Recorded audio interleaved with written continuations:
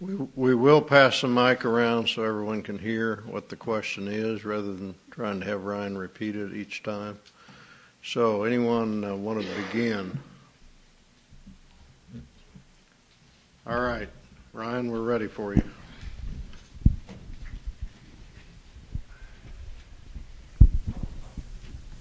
Hey, so. All right.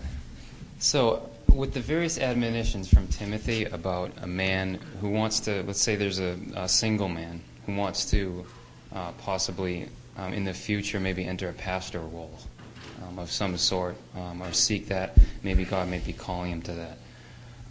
How does that play into with being married? I know that it's said in Titus he should be a husband of one wife. And those various things, is it like a requirement, or like what are your thoughts on that? Well, since you have two elders, you should. I wish they were. I'll tell you my thoughts, and if they need to correct me next week, then they can. I don't. Okay, do it tonight. That's fine. That's fine. It's probably more biblical. So. I take the qualifications in Titus and 1 Timothy to be speaking to normative situations, so to the situations people are normally in. So normally men are married with children, and when they are married with children, they ought to be a one-woman man, and they ought to be good fathers. And the reason I understand it that way is because, first of all, the Scriptures speak to normative situations. We talked about that this earlier tonight. The applications in Ephesians 5 are to husbands and wives, and to slaves and owners, and to parents and children, because that's where most people were living. So the reason I say that is because if a man has two children and they die, he is not disqualified from the pastorate. If a man has a wife and she dies, he's no longer a one-woman man, in one sense, right?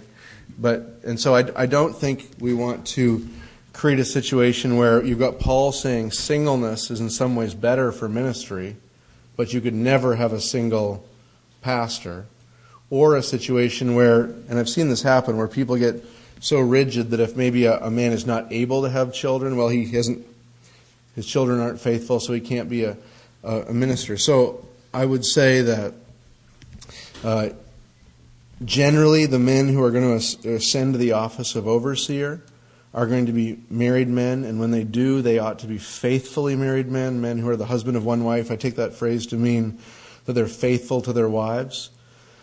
And but I don't think it means that a man who wants to be a pastor better get a wife quick so that he can get into the ministry, or that we could never consider a man without a wife for the ministry.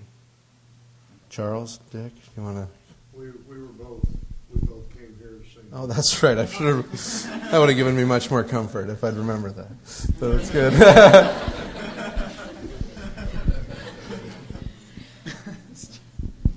Thanks. Does that answer your question? Yeah. Okay, good.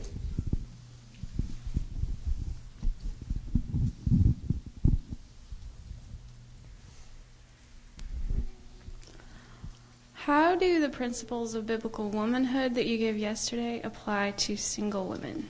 Right. Well, I think you would have to take, first of all, you'd realize that in creation, this is what man and woman were made for. They were made these ways. But ultimately, what we were made for doesn't point forward to our marriages. Ultimately, it points toward a relationship in Jesus Christ. The relationship between Adam and Eve is ultimately points forward to not marriage. Like, believe it or not, but the married people in this room are not the fulfillment of Genesis 2. The fulfillment of Genesis 2 comes in the Lord Jesus Christ and His church. That's who that points to. And so Ephesians chapter 5 says that therefore a man shall leave his father and mother, and he shall be cleaved to his wife, and the two shall become one flesh. And he says this is a great mystery. I am speaking of Christ and the church. And so in many ways we can see immediately, they're not all perfect, but in terms of being an intimate companion, a woman can be an intimate companion to the ultimate man, the Lord Jesus Christ. And then on top of that, in terms of being the sexuality stuff, I think, changes in that the intimacy that sexuality points to we can have with Jesus, but we're certainly not in any kind of bizarre relationship with the Lord.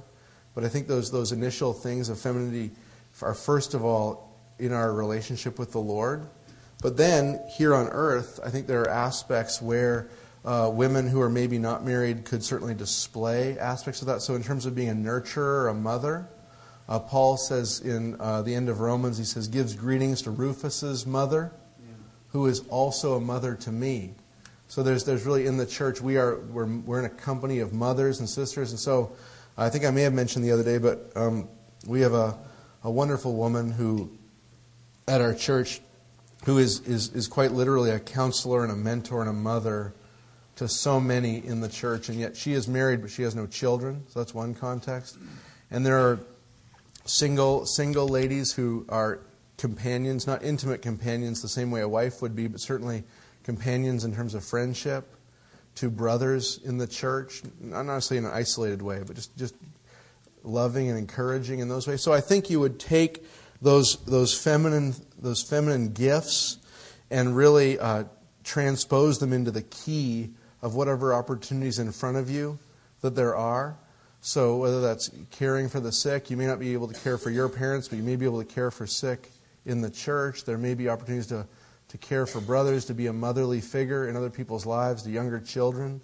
So I can't delineate all the different opportunities, but I think those are some of the ways that we do it. And we see evidence in the Scriptures that was happening, that we're not so boxed in that if we're not married, we can't do any of this stuff. Is that helpful? Okay, good.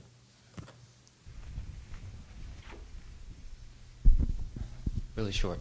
What is your opinion as far as, I know one of your points was that to seek a spouse in the context of a biblical community. What is your thoughts on long-distance relationships? Like, is that something that, just what are your thoughts on that? Oh, they're great when they're great. So what I mean is, all the other things would have to be applied. So if it's just, first of all, this is why you just can't make all kinds of rules that people can't fit. We see in the New Testament that life was not stable. Priscilla and Aquila were married, and I think we find them in 5 cities in the course of the New Testament. Once leaving Rome because of persecution, once facing persecution together. Paul said they risked their necks for my sake. And so life was very transient at times in the New Testament. 1 Corinthians 7, they're under some present distress, which I think is really the whole age is one of difficulty. So if you've got 2 people who are in good churches, or who, if there only is one good church involved, that good church is trying to love them and care for them, you can certainly do pre-engagement counts. You can certainly do a relationship long distance. We've done pre-marriage counseling in Emmanuel over Skype because the girl's in Florida and the guy is in Louisville.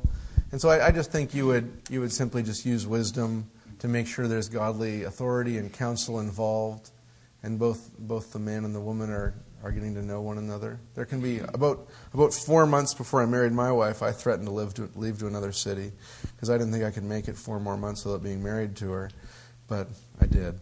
And so I think sometimes long distance can be wise.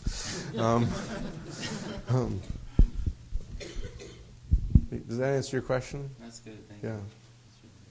Maybe just in general, just lots of flexibility. We're mostly following the Spirit under biblical principles, not trying to create perfect circumstances. Go ahead, sister.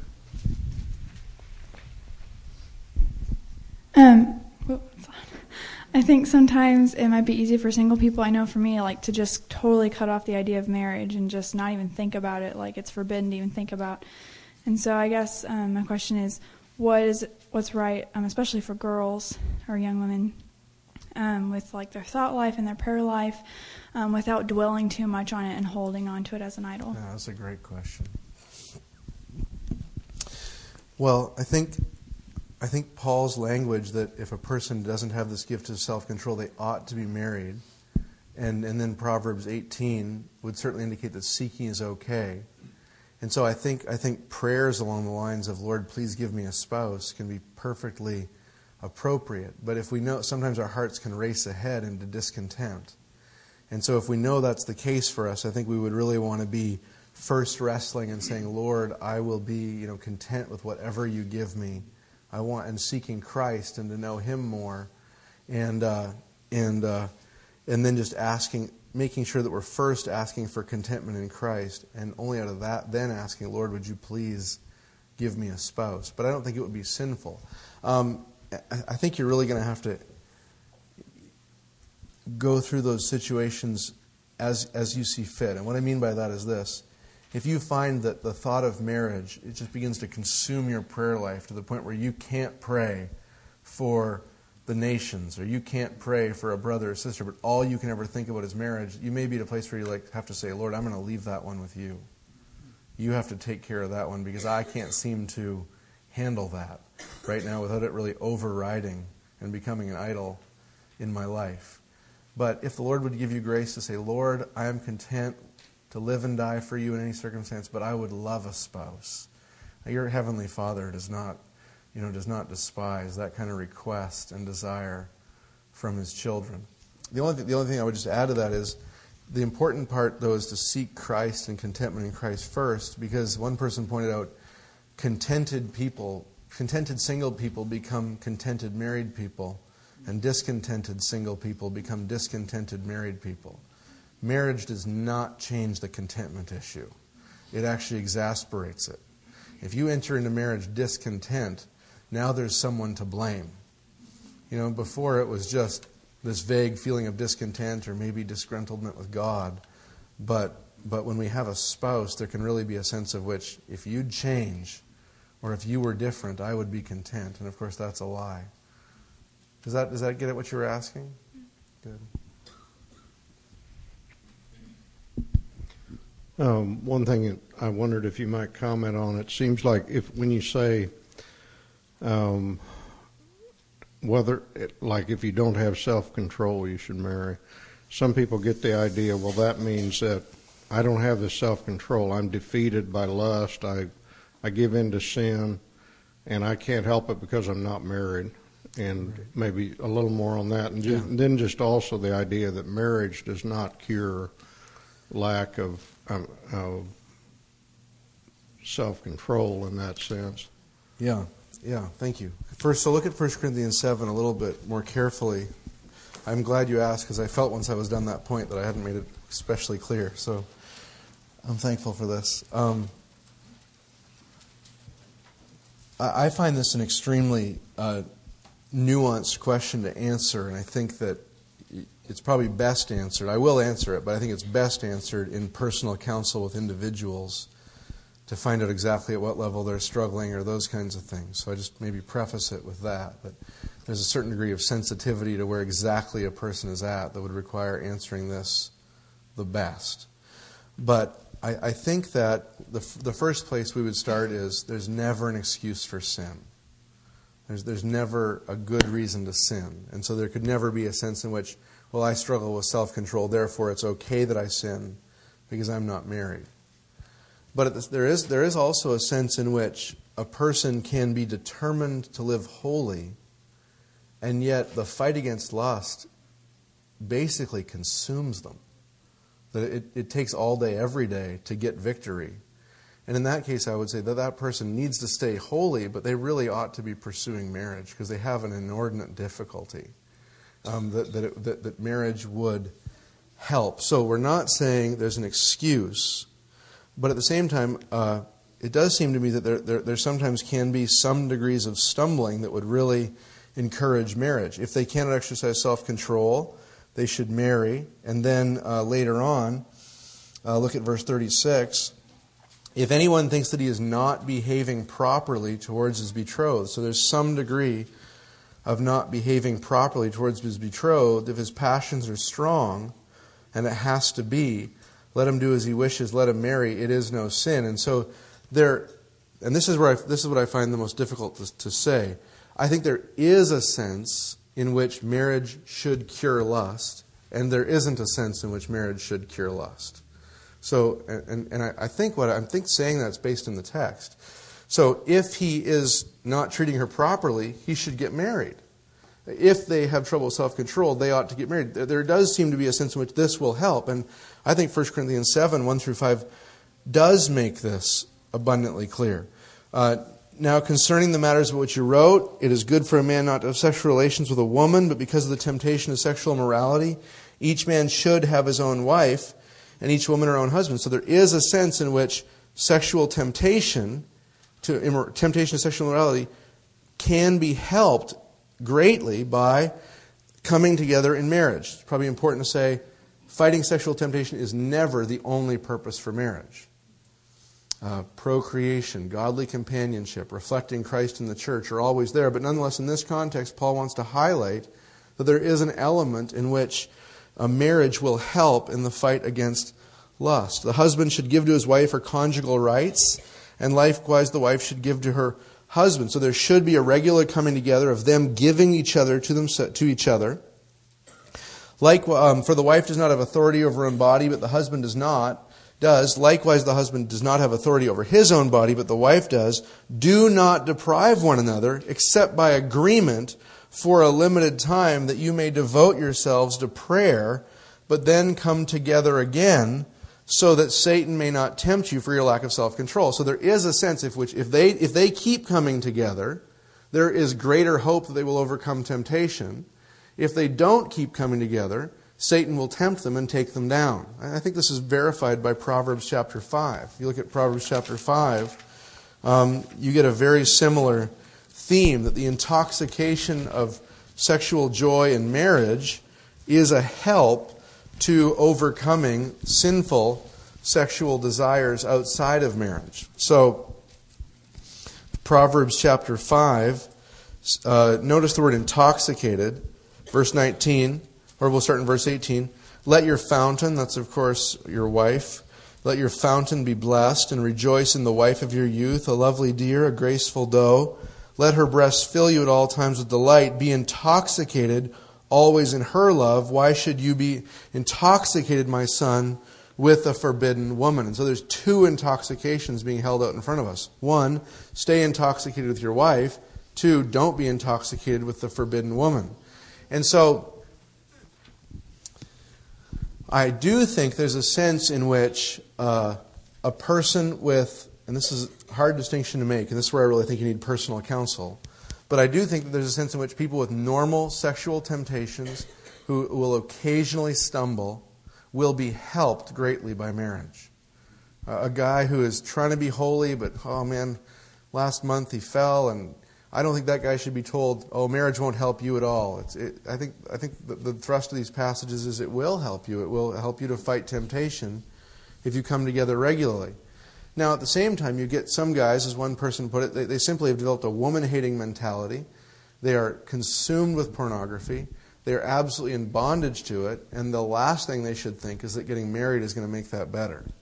It's not going to happen. A bondage is not going to all of a sudden be broken through a marriage. But I do think there's enough in the text to say that some of the difficulties that come with living in a fallen world will be greatly helped by being in marriage. We counsel people, I counsel people regularly that a husband ought to fight. We'll take the example of a husband, though it can happen both ways. A husband ought to fight the billboards, the commercials, the allurements, the shops, the internet pop-ups. They ought to fight that all day. But one of the ways they ought to fight that is by coming home and saying to their bride, I have fought sexual temptation, and the only person I will be with is you. You know what I mean? I refuse to be intoxicated anywhere else but with you, but we cannot not come together. Because if we do, we're risking satanic temptation overcoming us in our lives. That seems to me to get some of the balances in the text. So, having the struggle, just to sum up, with self-control and not being married doesn't excuse you and let you be into sin, but it does point you in the direction that you ought to pursue marriage to help this. And then we should expect, based on, I think, the Word of God in 1 Corinthians 7 and Proverbs 5, that it actually will be a help. but we ought not to think that it'll be a cure-all, as if a marriage will all of a sudden make everything perfect, and especially in the case of someone with this deep bondage, we ought not to expect marriage to help at all, because that person is really in the grip of sin. You want to add anything to that? Just going along with that, we see the general principle, like in Roman Catholicism where you had monks and nuns, how it's a denial of the way God created man, and it leads to further immorality. Yeah. So there's a general, you can see that clearly that there's a general principle involved there. Mm-hmm. Amen. As parents of teenagers, my husband and I often pray for God's will to be revealed to both our children as well as ourselves. But I wondered if you could speak to matchmaking. It's sometimes awkward if there's a parental relationship and you realize there's ulterior motives there. Even with young children, sometimes we've run into people saying, well, someday I want our children to get together. And when you're praying for God's will, it's really, what would be a godly response when people are trying to matchmake and they don't seem to be concerned about God's will, but more about their will? Right. Well, you said one thing in the start of your question I want to respond to, too. One of the things I would encourage parents to do is not just pray that their kids have a godly spouse, but to pray that many children will have the gift of self-control for singleness. Because Paul wanted more of those. And I remember I preached these sermons at Emmanuel, and one of the guys walked up to me and said, my dad, that's all he prays for me is that I get a spouse. And that doesn't seem to quite get the balance. So I think the prayer ought to be more like, Lord, if you've given them the gift of self-control, help them to use it to the glory of God. And if they're going to be married, give them a godly spouse. It's hard to rule out matchmaking as inherently sinful. There is arranged marriages in the Scriptures, and there are multiple cultures where arranged marriages work. And I don't think I know they're foreign to North America, but I think it's hard to call them sinful. But they aren't sport. They aren't entertainment, where I pair my 3-year-old with your 3-year-old just for fun. And so I think in that case that there really would need to be a concern for the good of the child. I think I've married people every which way you can marry. I've married people when they should have been married a lot earlier, married people when they were dating, married people when they'd courted, and married people when they were betrothed to one another by their parents. I've seen all of those happen. And fortunately, in the situation of betrothal, which was a lot like an arranged marriage, the parents were deeply concerned with the character of their kids, with the kind of personality their kids had, with the compatibility of their children. And when the parents presented the children and talked to the children about the possibility of marrying each other, those kids were just thrilled with their parents' choice. So not really something I'm familiar with or plan to practice, but not something that you can outlaw biblically or culturally in some cultures. But none of this is sport. Dating that's like sport is foolish, and parents playing around with their children's choices like it's sport is just pure folly as well. Does that answer your question? Yeah. Okay. You spoke a lot about the role of the father in a single woman's life and like how he should protect her. What if, like me, the only father she knows is God? And I mean, obviously he helps her a lot, but she doesn't have an earthly father to whom she can look. Yeah. Well, yeah, and that's why I tried to make the point rather than you should seek to be married in the context of your parents. I tried to say you should seek to be married in the context of parents, pastors, friends, and godly community. Jesus one time was told that his mother and brothers were outside, and he said, "These are my mothers and brothers. My disciples are my real family." And when we leave father and mother and brother and sister for the Lord, we receive 100-fold mother and brother and sister and persecutions with eternal life. So the really our ultimate family is the family of God. And so I think, one, you would rely directly on your Heavenly Father in prayer but your Heavenly Father has told you that in an abundance of counselors there is wisdom, and in abundance of counselors there is safety. And so you would want to be seeking out godly men and women in the church. Older women are to teach younger women to what is good. So you'd want to be seeking out older women in the church to be a guide and a mother to you. And you'd want to be seeking out godly small group leaders or oaks of righteousness in the church or pastors in the church to really counsel you and mentor you and help you make those kind of decisions. And in those things we're promised two things, proverbially. In an abundance of counselors there's safety, and in an abundance of counselors there's victory. And so I think, and those are ways, those don't replace your Heavenly Father. Those are the gift of your Heavenly Father to you, to guide you, through the difficulties of life. Does that answer your question? Good. Ryan, Proverbs 18 talks about he who finds a wife finds a good thing. Mm-hmm. What is the female version of that? How do you see that?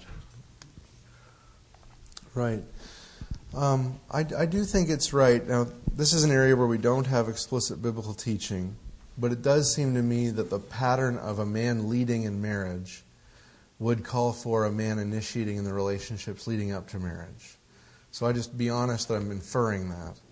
But it seems to make sense. It seems to me difficult to imagine, Ruth accepted, that a woman would lead in the dating and the courtship, and then all of a sudden the day they got married they'd switch roles. Mm-hmm. And so I think it's wise for men to lead. Now, but having said that, what is the place of a woman? Well, I think first of all, it's no sin for a woman to put herself in the places where she's most likely to get married. So if we were actually counseling with a young lady at our church recently, and she said, "Well, I couldn't go to the singles hymn sing because I was babysitting." And I said, "Well, you could cancel babysitting occasionally and go to the singles hymn sing. I mean, you could make sure you're in those places where you're most likely to meet a man or a woman. And if you're never putting yourself in those situations and wondering why God never brings anyone into your path, yes, God can get you wherever you are, but there is a course of wisdom that might say, go and be with the singles and go and be with those who might also be married. So I think that's wise. I personally don't see any sin in a woman telling godly men and women in her life, older men and women, that she's interested in being married, and so I've seen situations where a woman might tell a godly older couple that she's interested in being married. If there's someone they want to introduce her to, that she would be open to that. I think that's a lot different than the sort of grade 6 version where you're just whispering about the fact that you want to be dating somebody. It's more a matter of just letting know those who are godly over you that you would love to be married. So I think there can be in wisdom in making yourself available. I also think just you're most likely to meet the right kind of guys in discipleship. When a person loves the gathering of the saints together, when they love the study of God's Word, and they love the service of God's people, you'll be meeting the best kinds of men in that kind of context. And men ought to be attracted to the girls who show up at those things. Those are the girls. I mean, if you're sitting there going, well, there's the Bible study girls, but those are the girls. I mean, those are the girls you want, is the ones who love the Word of God. I got to know my wife a little bit from afar before I married her, but one of the things she was notorious for was I knew she was up in the girls' dorm memorizing the book of James, and I heard that whenever she counseled anyone, she used the Bible. I thought, that's the one for me. I mean, that sounds great. And so I think just going hard after Jesus in every area is the place. First of all, it's just the best place for you if you stay single for 50 years. But it's also the best place to meet the best people. Yeah. Does that answer your question, or am I missing part of it? Or? Yeah, that's good. I just wondered on the proactivity of the woman. Yeah. Yeah. Probably primarily putting herself in the right place as much as possible, trusting in the Lord. Let's have one more question. you may have run into this, but just, over the past several years, I guess, I've seen Christians who have met their spouses online. So do you have any thoughts on those types of situations? Yeah. I don't think it's inherently sinful. It's hard. I would be hard pressed to rule it out, but I would be very eager to know that the whole process was done seeking godly counsel, and then that if there was any contact, then there was plenty of personal knowledge from parents and pastors and counselors. And so I think it's sort of like the one, like if it's long distance, there may be different situations that are different, but once the differences are assessed, then let's get these things under the means of grace. Let's get these things analyzed by the means of grace. So I would say not my preference.